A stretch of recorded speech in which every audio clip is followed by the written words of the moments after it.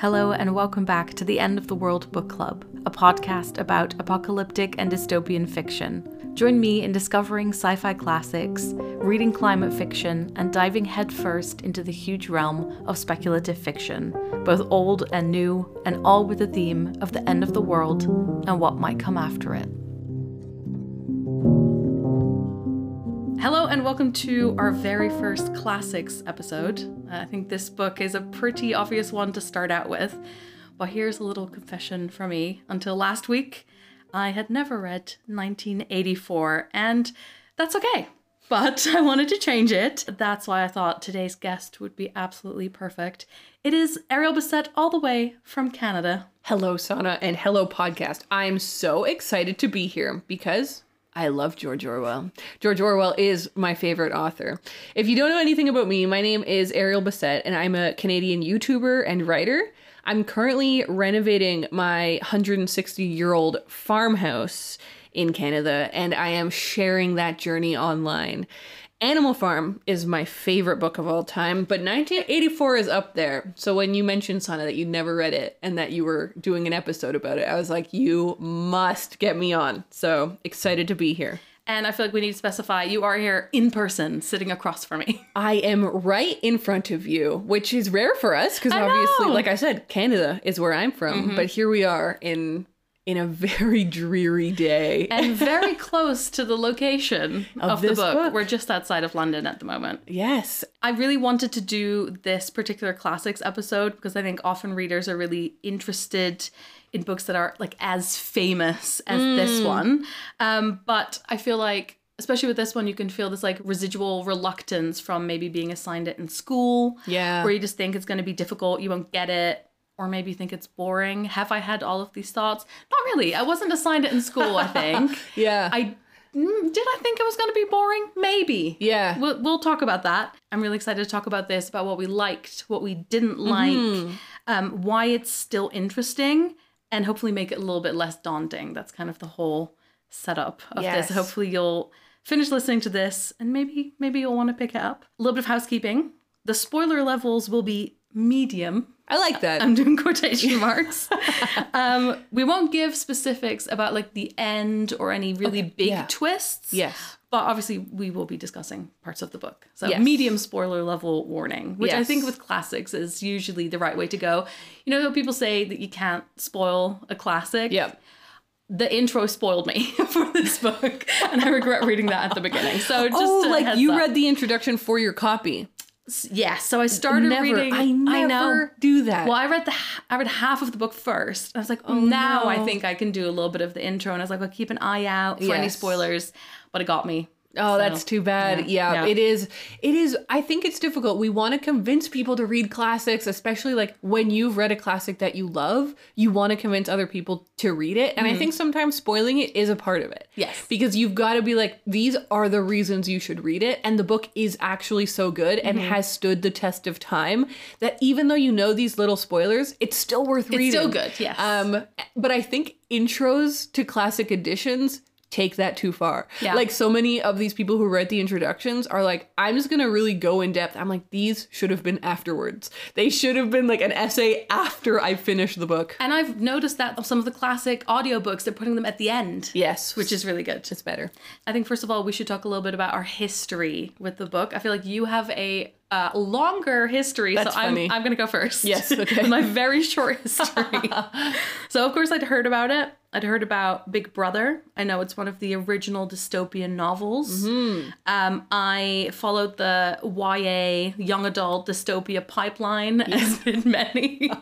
And then after that, you know, I started loving all things dystopian, read a lot of classics. Yeah. But there's definitely a lot that I haven't read yet. It didn't scare me off that it's an intense book. Okay. Because I love reading sad books. Wuthering Heights is my favorite book of all time. Right. I don't mind intense and slightly terrifying. And I'd had a copy of this book for a really, really long time. I'm not sure if it was that I was a bit daunted by it or that I just wasn't super interested in it. Yeah. That I never picked it up, but this was definitely like a good reason for me to finally read it. Yeah. So that is a bit of my history. And the only other thing I want to say is that I have read Animal Farm. Okay, yes. Your favorite book. And I was given Orwell's little essay on like how to write well. Yes.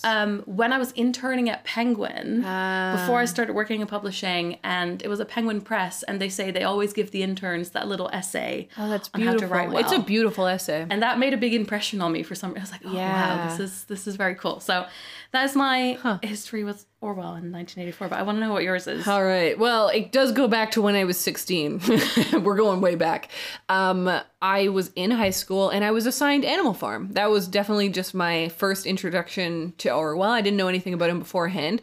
And I wonder, neither of us are British, but I do wonder if maybe in Britain he's such a character. Maybe people knew about Orwell beforehand, but I definitely didn't. So I read Animal Farm in grade 11. I think I was 16.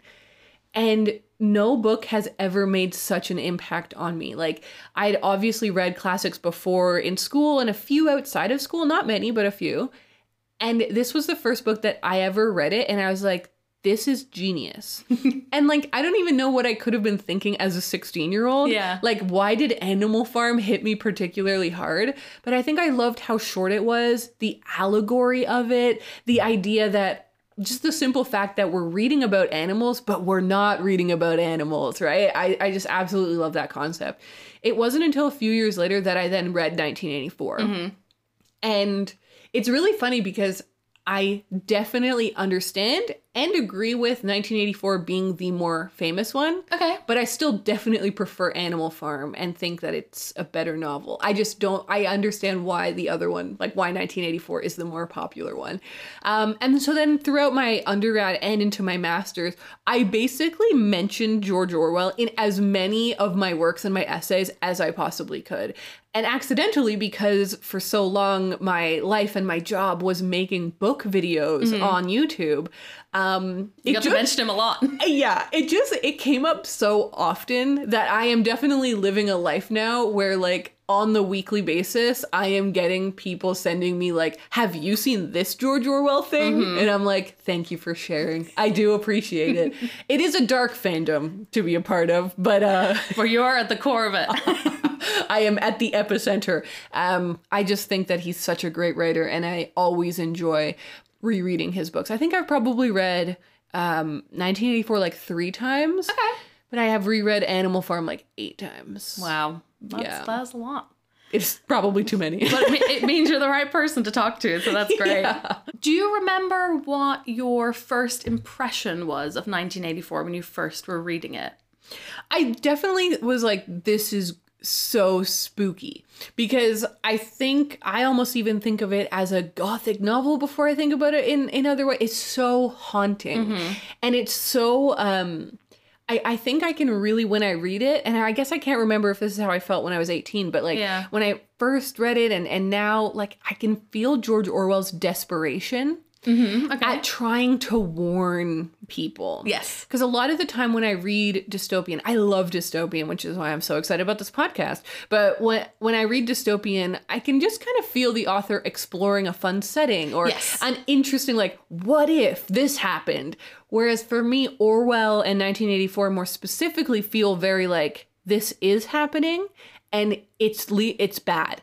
And this is a warning. Do you know what I mean? So there's a little bit of a desperation there that I find very alluring, because I'm like, this is a person trying to like warn his people. I did feel while reading the book that you were kind of thinking he almost wanted to write an essay, but then no one would have read it. But he's like, the people must know, and I will write a story around it that has some very clear messages in it. Yes, and this is the way to deliver that information. Yeah. Like, this is the way that they'll actually consume it and think about it. Because what a lot of people might not know is that in his lifetime, George Orwell really was not a novelist. He was an essayist and a journalist. He worked for the BBC, he did radio programs, but he also was just writing book reviews and writing essays about politics. And so he really comes from that realm of like writing politically and culturally about the world. His novels, the 2 famous novels, were written and published in the last few years of his life. And then he very sadly died very young. And so, like, he wasn't in his mind a novelist, I don't think. And one of the other kind of funny jokes about Orwell is how bad his poetry is. I didn't know there was any. Yeah, exactly. Like, the first thing he ever published was a poem when he was like 12. Talking to you, I'm realizing how much Orwell knowledge is in my little head. I did not prep this little fact. Once again, this is why you're here. But yeah, he like published this poem when he was like 12 in his local newspaper or whatever. And he published some poetry throughout his life. And there is a collection, somebody, I forget who published it, but somebody put together his collection, his oeuvre of poetry. And it is comically not good because it's so serious and like right, very literal, maybe literal, and like again, like you're saying, like he just should be writing essays. He should not be writing poetry. But yeah, so in that same way, I totally agree. When you read it, you're like, this is a guy who writes essays and thinks about things very critically, and now he's trying to make it into a novel. Two differing levels of success, I think. But we'll get to that. What we haven't done yet, I think, and we need to do it before we continue, is the 1984 elevator pitch. To anyone who has heard of the name, sure, but doesn't really know what's in there. Yeah. I think this is such a great and interesting book to get to introduce because so many of the terms that get used with these different themes and topics of surveillance and politics and stuff came from this book. Terms like Big Brother, thought police, thought crime, these are all terms that George Orwell made up. And I think often people don't realize that they came from 1984. So this book is set in a dystopian London in the year 1984. Now, this was being written in the 40s, so that for him would have been like quite a ways forward. We've obviously blown past 1984, but that's, I think, adds an element of fun intrigue to it. It's the story of Winston Smith, who is a record changer and destroyer in his world. So basically, he has the task of rewriting history depending on what the government is feeling that day. And so he'll go in, he'll change, this person died on this day when they didn't actually, or we're at war with this country when we're not actually. So whatever the government wants the propaganda to be, he'll change records and or destroy them. One day, he decides to start writing down his life and reflecting upon his story of how trapped he feels in this really dystopian society. And it's that act of trying to trace what he's doing with his life that makes him start reflecting and thinking about, is there a way I could change the world that I live in? And is that a worthwhile exercise? And what could life be like if it wasn't as dystopian and strict and totalitarian? And so we follow the journey of him trying to meet other resistors and him trying to see like what other options are there. And the question is he able to or not? I think that's a pretty good pitch. Yes, and very light on the spoilers. Thank you. I really didn't want to spoil too much. And I think for me, the main thing when I think about describing this book is the claustrophobic nature of it, because it is very much about like surveillance and being in this world where you feel like everything you do, everything you say, everywhere you go is being watched. And so I feel like that is like the lasting impression of this book, I think, after you finish reading it. They have these devices in the book called telescreens. And again, remember, this is being written in the late 40s. Yeah. So for context, one of the things that is so exciting about this book is I love, and just classic dystopian and sci-fi in general, is like when they try and see what will our tech be like in the future. So they've got these telescreens that are installed in every room. And basically the idea is that through those screens, Big Brother can see what you're doing. And Big Brother is kind of this name for their government. Their government can see everything that you do, can track everything that you do. So nothing that you do is unseen. Yes. And that, like you say, gives the book such a claustrophobic feeling of like, I'm not free. Like no character here is free to do anything. And at the same time you go, can they see everything? Right. Or have they been told they can see everything? Yes, very panopticon, right? Like how would they have the technology to do that? That seems absurd. Maybe we're supposed to, like you say, maybe we're supposed to assume that they actually can, or just the myth that they can is enough. Do you usually read in this genre, or is this an outlier because it's George Orwell? Yeah. You'll read the dystopian, but you wouldn't gravitate towards that otherwise. I love dystopian fiction, specifically dystopian classics. When I was a teenager, just like you were mentioning, I absolutely loved a YA dystopian. So I'm terrible at series, I have to say. I'm really, really bad at reading series, but I've read the first book of so many series. Delirium, The Maze Runner, Divergent, like all of the classic YA ones that came out when we were in our heyday of YA dystopian. I read that genre and loved it so much. The Hunger Games, of course, really stands out. But then when I went to university, I took a course on dystopian fiction and in my third year, and it was so exciting because I then started reading more of these like classic ones. It opened up this whole new genre to me that I was like, this is such a fun and interesting and bizarre way to think about what's happening now by kind of speculating about what might be the consequence of what we're doing now to the future. So no, I love this genre, and I will say that 1984 is like what the OG dystopian, not just for the planet, but like for me. Like I read it and I was like, I want more of this. See, for me, I feel like it's now the opposite. I know. It's the most recent one I've read. And I also, at university during my master's, did a course on apocalyptic and dystopian. Mostly apocalyptic, but a bit of dystopian as well. Yeah. And that was the first time I was reading classics in that genre, and that was when I read Dave the Triffids, which became one of my favorites. Right. It's a great way to it's fun because sometimes you do a literature course and everything you read you're like, well, this is not for me, and sometimes you discover your favorite thing like you didn't know about yet. Okay, so I think we should talk a little bit about what versions we read, because there are lots of options with a book like this that's been around for so long.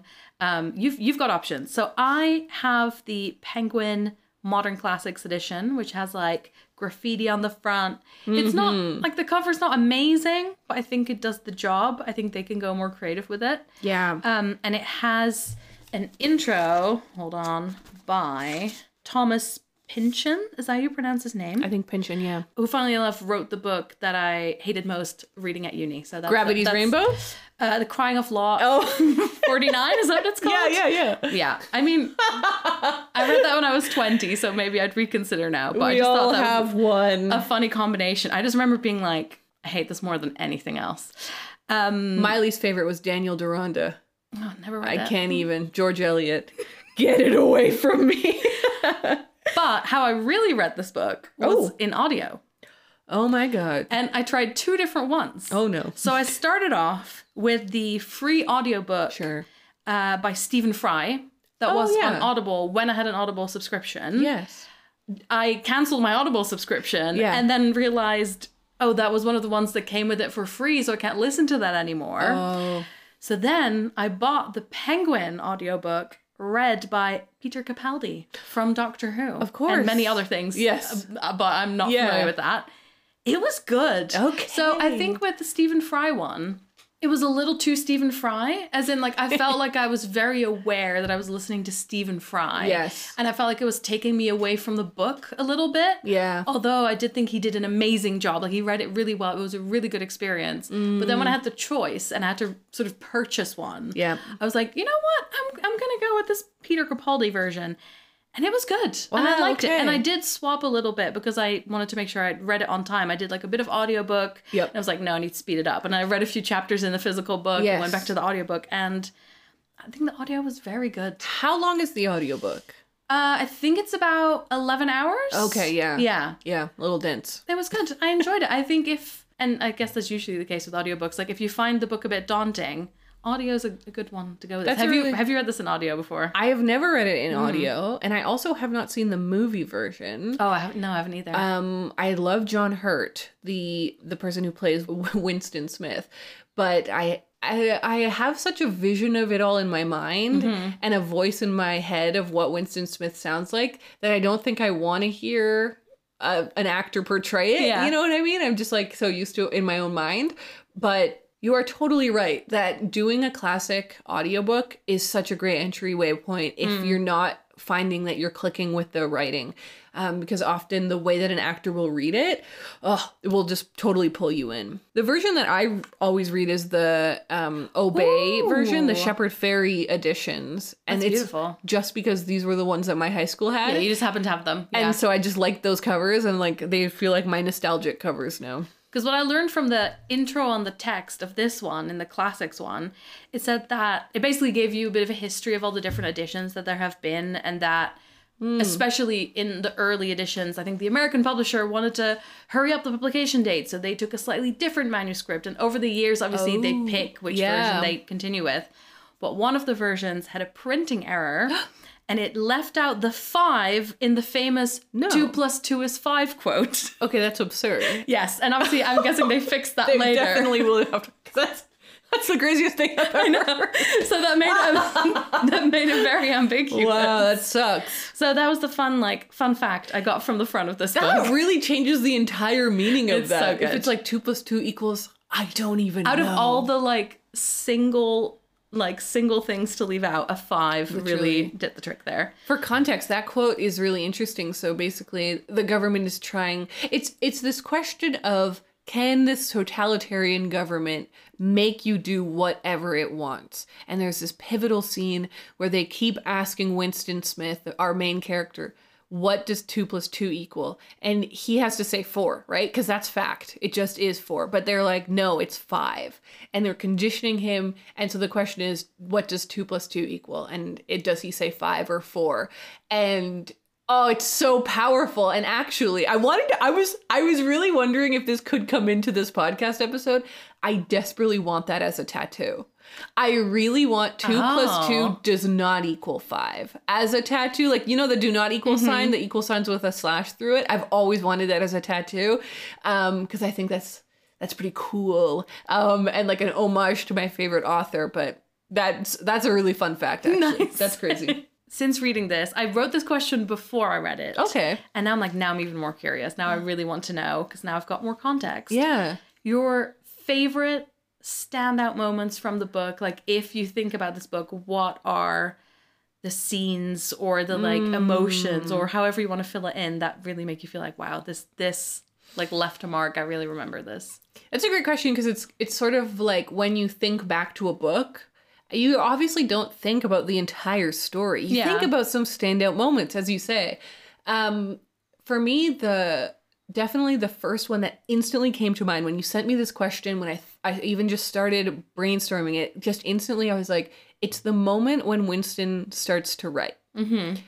I think that is pivotal to the text. Not only is it the catalyst moment, it's the catalyst moment, right? Like that is what starts our story. Right, because he's not allowed to have paper to write anything down. So even just having this notebook is like an act of defiance. It's a contraband item that he gets at a weird little antique store in a really sketchy part of town. He has to go and he finds it and he's like, oh my God, you know what? I think I'm going to try and take this journal home. And I think I'm going to try and write down my thoughts. And what happens when he starts to write it down, like write down what his concept of existence is and why he feels so unhappy, what happens is that he genuinely doesn't know what to write. He has never had a moment of self-expression. He's never been given the moment to write what he cares about or what he might want to write about. And I think it's such a great way of starting off this book, of being like, this is literally how run down the people of this world are. They genuinely can't even, he's like, he goes to write down the date and he's like, I think that's the date. Because he has no concept of time, right? One of the classic quotes from this book, he who controls the past controls the future. Who controls the present controls the past. So it's this idea of like, literally they own time. Like they are the tellers of time. They tell you what's happening. They tell you when it is. And he's now trying to insert himself into time. He's like, no, I want to write my own story. And he's kind of not able to at the beginning, but then he gets better at it. So I love that moment. And I think about, like, when I think about 1984 and I think about Winston Smith, I think about him sitting down to write. I think it's also one of the strongest moments in the whole book. I think he started off really strong.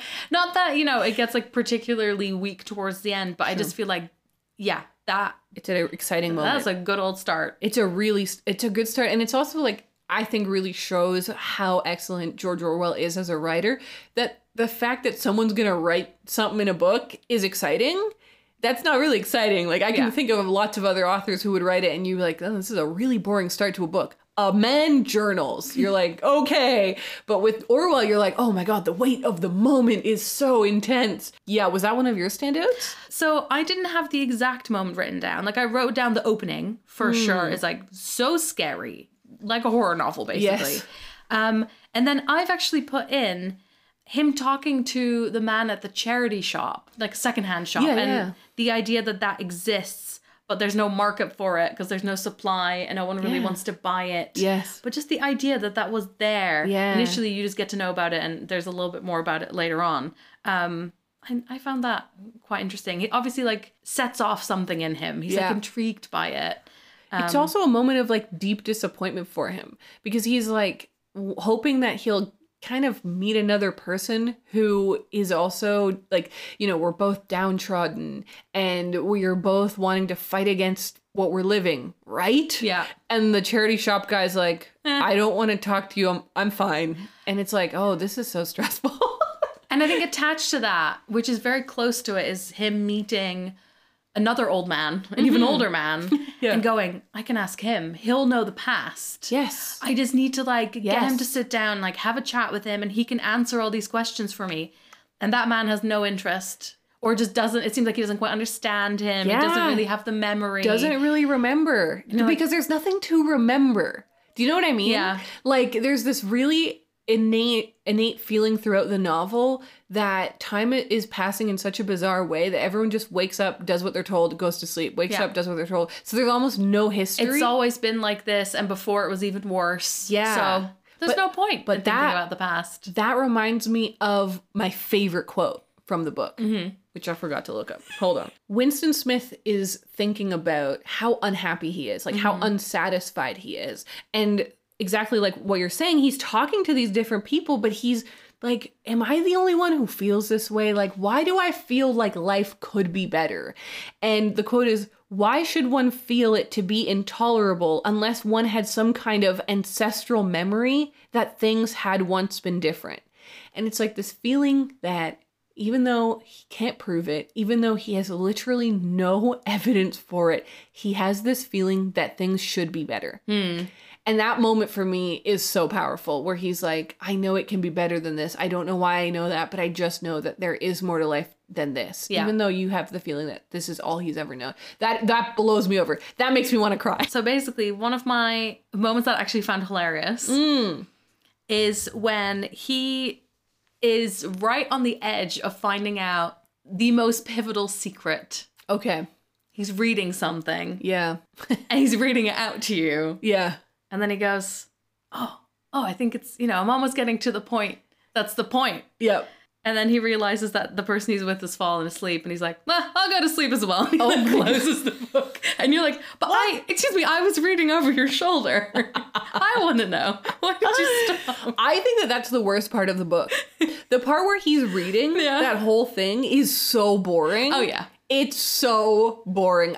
I'm like, this was Orwell going off the rails a little bit. This is like, the essay section of the book. He was like, let me just write a couple essays in here. And you're like, oh, this is boring, man. Like, let's get this out. Yeah. And then the other bit was just like a tiny quote, but I really loved it. And it gives you a little bit of, like, it's a tiny quote, but it gives you a big insight in the world. Just like catching all the lies that have been going on. And it basically is him saying, he's looking at architecture, he's walking through London, and he says something along the lines of, all the good buildings were from the Middle Ages. Which I find funny because we always go, oh, the Middle Ages, they didn't do much. And kind of making us look better. And people, I feel like, close to the Middle Ages did that to make the history that came straight after it. They wanted to make themselves look better. Yes. And they use that here as well as, everything that the party has done is good. The stuff that happened in between doesn't really exist. And then there was the Middle Ages, which is far away enough that we can talk about it. Right. And that the party keeps saying, we invented airplanes. Oh, no, we even invented trains. Like, they keep going further and further back. Such fascinating ways to do propaganda. Like, all these different ways to trick their people. You're right. It's so cunning. My only other one that I wanted to bring up, and again, this is just one of the ones that when I think about 1984, this really stands out to me as one of these fun, almost like we were just saying, like propaganda moments. And it's this moment where he like, I forget exactly if the government tells them that day that everything has changed or he's writing it or whatever, but basically they're like, our enemy is no longer Eurasia, it's now East Asia or whatever. Yeah. And there's this just complete, it makes me ask so many fun questions of like, who is in charge? Yeah. What are they doing? Is there actually other countries? That was one of my questions. What is the rest of the world up to? Because you get no idea. Like, you know how in The Handmaid's Tale, you realize that this is basically just like a couple of cities. Yeah. It's not actually that big of a population that's doing this. And then in the sequel to The Handmaid's Tale, you realize that like Canada is still the exact same as it is currently, and like other states in the States are. So people are like, can escape to it or whatever. With this book, I was like, I always have wondered, like, is there other countries actually? Or like you're saying, is the government just making this up? Clearly, they are just making stuff up because they'll just flop who our enemy is. They're like, we just won that big war and now our enemy is this. And you're like, there's no enemy. there's no enemy, right? Or it makes me think of Ender's Game.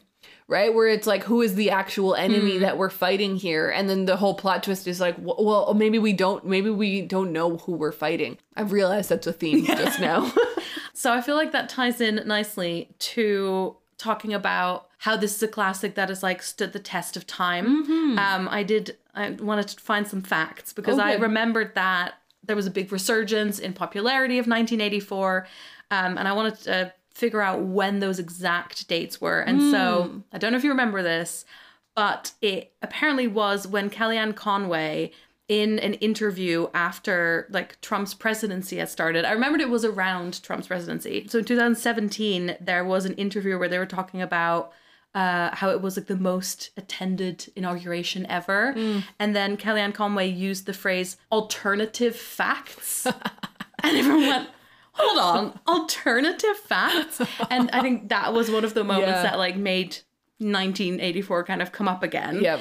Penguin ordered 75,000 new copies to be printed. Wow. And there was a surge of 9,500% in sales. I'm guessing that was like from one week to the other. Yes. Yeah, wow. And then recently people have obviously been talking about the changes that have been made in the Roald Dahl books and also talking about, revision of texts and original texts are being forgotten, that kind of thing. Yeah. And I feel like that's the thing that's going to keep coming. This book's never going out of print, basically. No. And I think like when you ask, like, why is this book still relevant? Why do we still like this book and why do we keep reading it?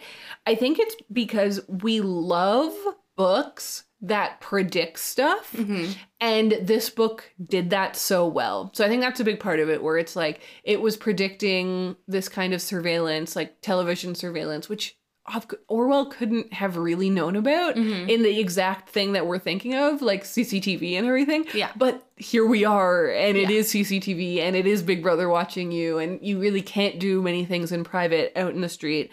But then it's really fun to look at how some of the things he predicted have shown up or manifested in ways we wouldn't have imagined, like social media, where we're like self-surveilling ourselves, where we're just like posting ourselves all of the time, which is really interesting. Ultimately for me, it's that it shows our fears in a slightly uncanny way. So you're able to think about what's going on without really facing it right in the face, right? Without looking it exactly in the eye. Because it's so over the top. Exactly. You're like, well, it'd never be like this crazy scenario. And then you like pick it apart and you're like, interesting. Maybe not so far away, right? Like it shows our fears. It shows those things that we're nervous about. Like, I think everyone feels nervous when you hear a politician or a pundit say alternative facts. Like, that feels so deeply wrong, because you're like, no, there's no such thing as an alternative fact. It's a fact or it's not a fact. In this book, it's all about thought crimes and about doublethink, but then also like the changing of history and stuff. So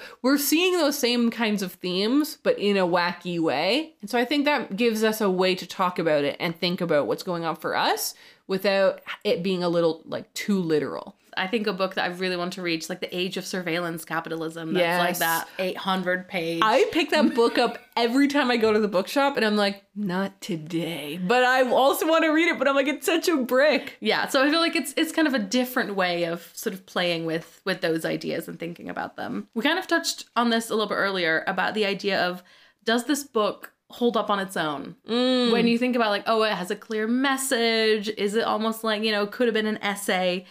Do you feel like you could read this without all the historical context? Because very often the question with classics is like, does it still do its job? Right. At the time that it came out, people would have known, because they were living in it, they would have known the historical context. But at the same time, you know, the historical context is like the Second World War. Like, it's not like we don't, Right, it's like yes. not like we don't know about that. What do you think? Do you think you could read this just as a novel? Does it hold up on its own? Is it interesting enough to read just as a novel? I think it is. Maybe I'm Slightly biased? Maybe I'm a little biased, but whenever I read 1984 or Animal Farm or any of his other books, I just genuinely take enjoyment from them. Like, I do think basically that he recognized that his essays were reaching an audience, but not another audience. And he was like, I need to put this in novel form, a way that's going to be like a fun and in a specific sense, a fun and interesting story that people can follow along with. I do think it's exciting. The ending is so dramatic and it's horrifying. Like, this is not a fun ending, which is really interesting. And neither is Animal Farm. Like, his books are very like, I'm really worried, and here's the worst case scenario. And you're like, oi, yeah, that's dark. It's definitely a dark story. But like you said about Wuthering Heights and stuff, like, just, it doesn't mean that it's a bad story or not fun or interesting to read. It's still, I find it a compelling story. But I do find it's a long section where he's like reading, the character is reading, boring, and I skip it every time. I might have been listening to that on the audiobook right before I went to bed. Yeah. And I think I fell, when you fall asleep and I missed 10 minutes and I was like, I think I can miss those 10 minutes. Yes. I'm not going to rewind that No, bit. it's not worth it. I don't think it adds anything to the story. Yeah. There's a book I read recently for a sci-fi book club called The Question Mark by Muriel Jager from 1926. Okay. Which is so funny because the whole intro to the book, it's also like sort of like utopian, dystopian sort of future story. Someone gets transported 200 years into the future. Yeah. Very political. And the intro to that just says, well, she wrote it as a novel. Is it good as a novel?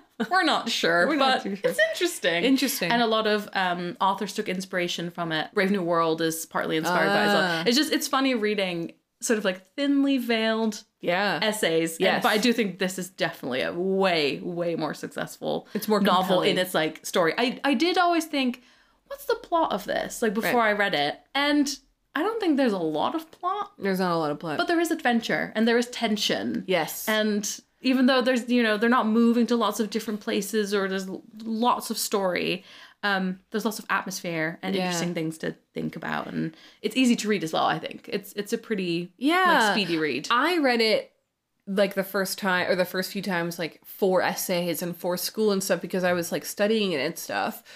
As a person who read it completely outside of that context, did you find it compelling? Like you were excited to keep reading and you wanted to keep going? I mean, I think especially if you're reading this to talk about it, you're not just reading it. No, if it's like a genre you're already interested in, would I reread it? No. Okay, there you go. I think I've had my experience with it.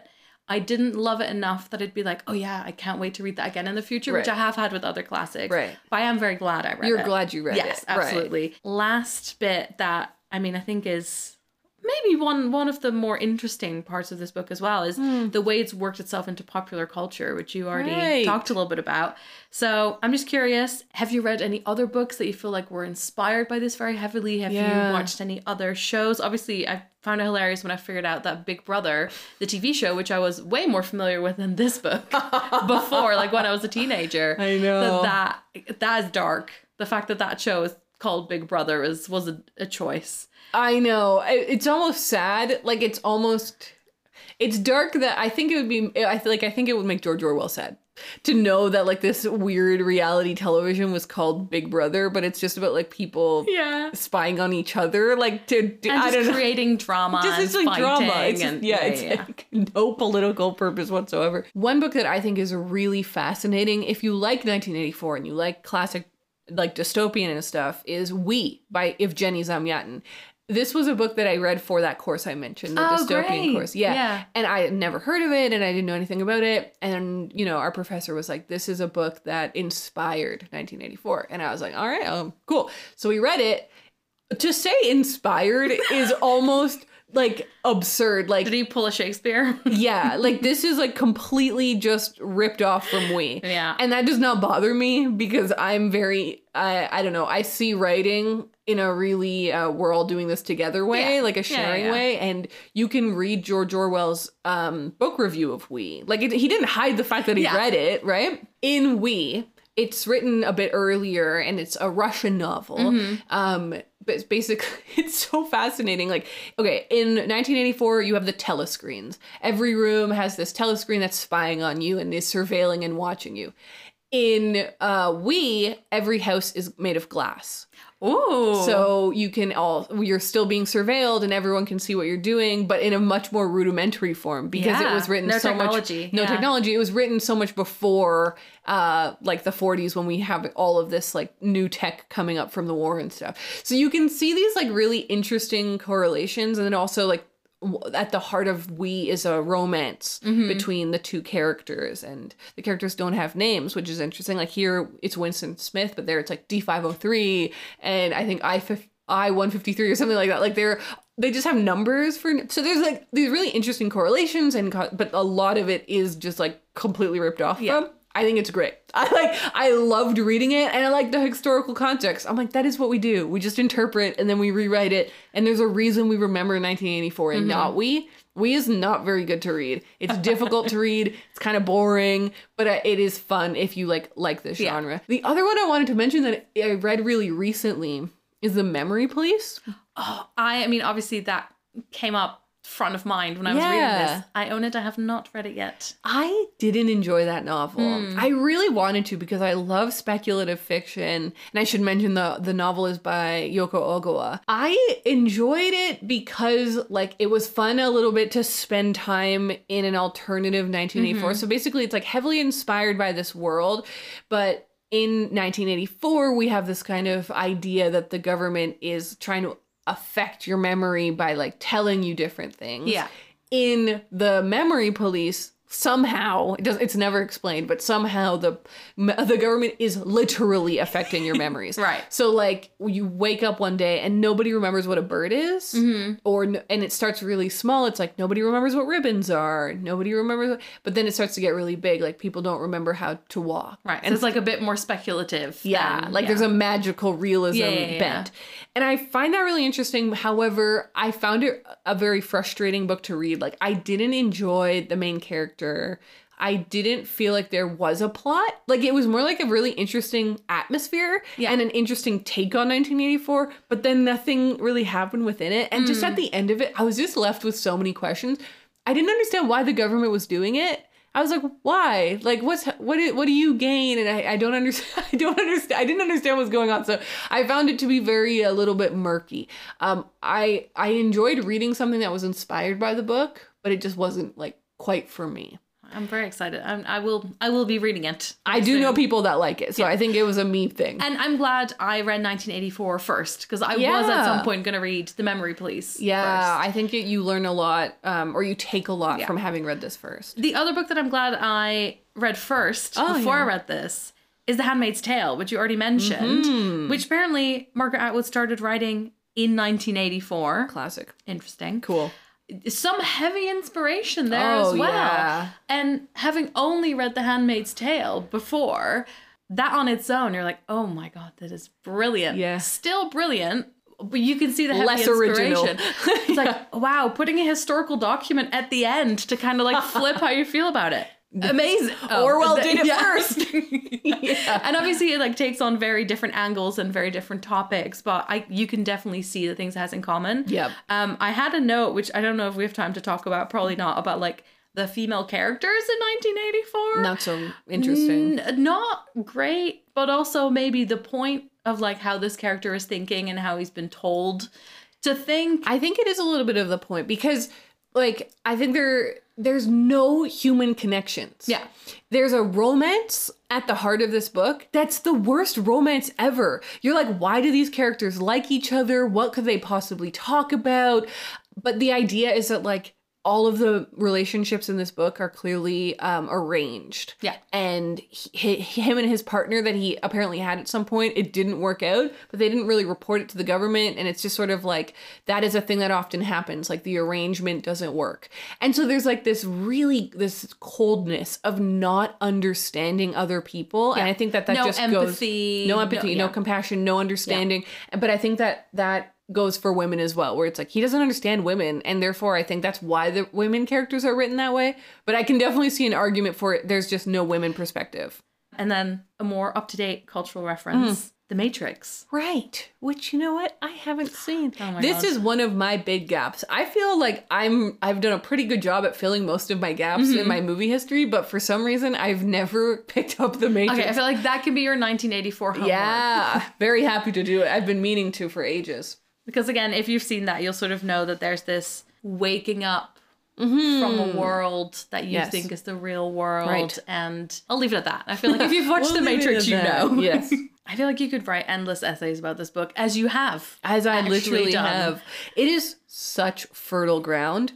There's such fantastic quotes and like quotations and moments to talk about. Like, I really love writing about this book and thinking about this book. And I really do think it is the culmination of a writer at the very end of his life who was like, I'm putting so many of the ideas that I've got to get it out. I've got to get it out. So many of the ideas that I've been thinking about for decades, I'm putting into a novel. And he had a young son as well, so it feels like that. It's sort of like writing for the future, as the main character does as well. I wish I could ask him about AI. If I... This is like the theme of the moment. Yeah, my question to George Orwell is... But if I could, I would just love to ask him about AI and about social media and like about the ways that we are now like self-surveilling and posting our lives online. I'm like, I find this stuff so interesting, and I wish that we could get like whatever 1984, like 2060 or 2084 or something. You could do some role play with ChatGPT and ask ChatGPT to pretend to be George Orwell and have a conversation with him. Horrifying. Thank you so much for joining me, Ariel. People can also find you at Books Unbound, the wonderful book podcast that you do with Raylene. Yes. I've been a guest on as well, which was wonderful. One of my favorite book podcasts, so definitely check that out. Thank you so much for having me on the podcast. I'm really excited about your new project here. This is great. And yeah, I hope everyone checks out some more George Orwell. If anything, just go read something by him. I hope you feel a little bit more, I don't know, a little bit more both relaxed and anxious about 1984. And maybe you'll give it a go as well. So thank you so much for listening, and I'll catch you in the next episode.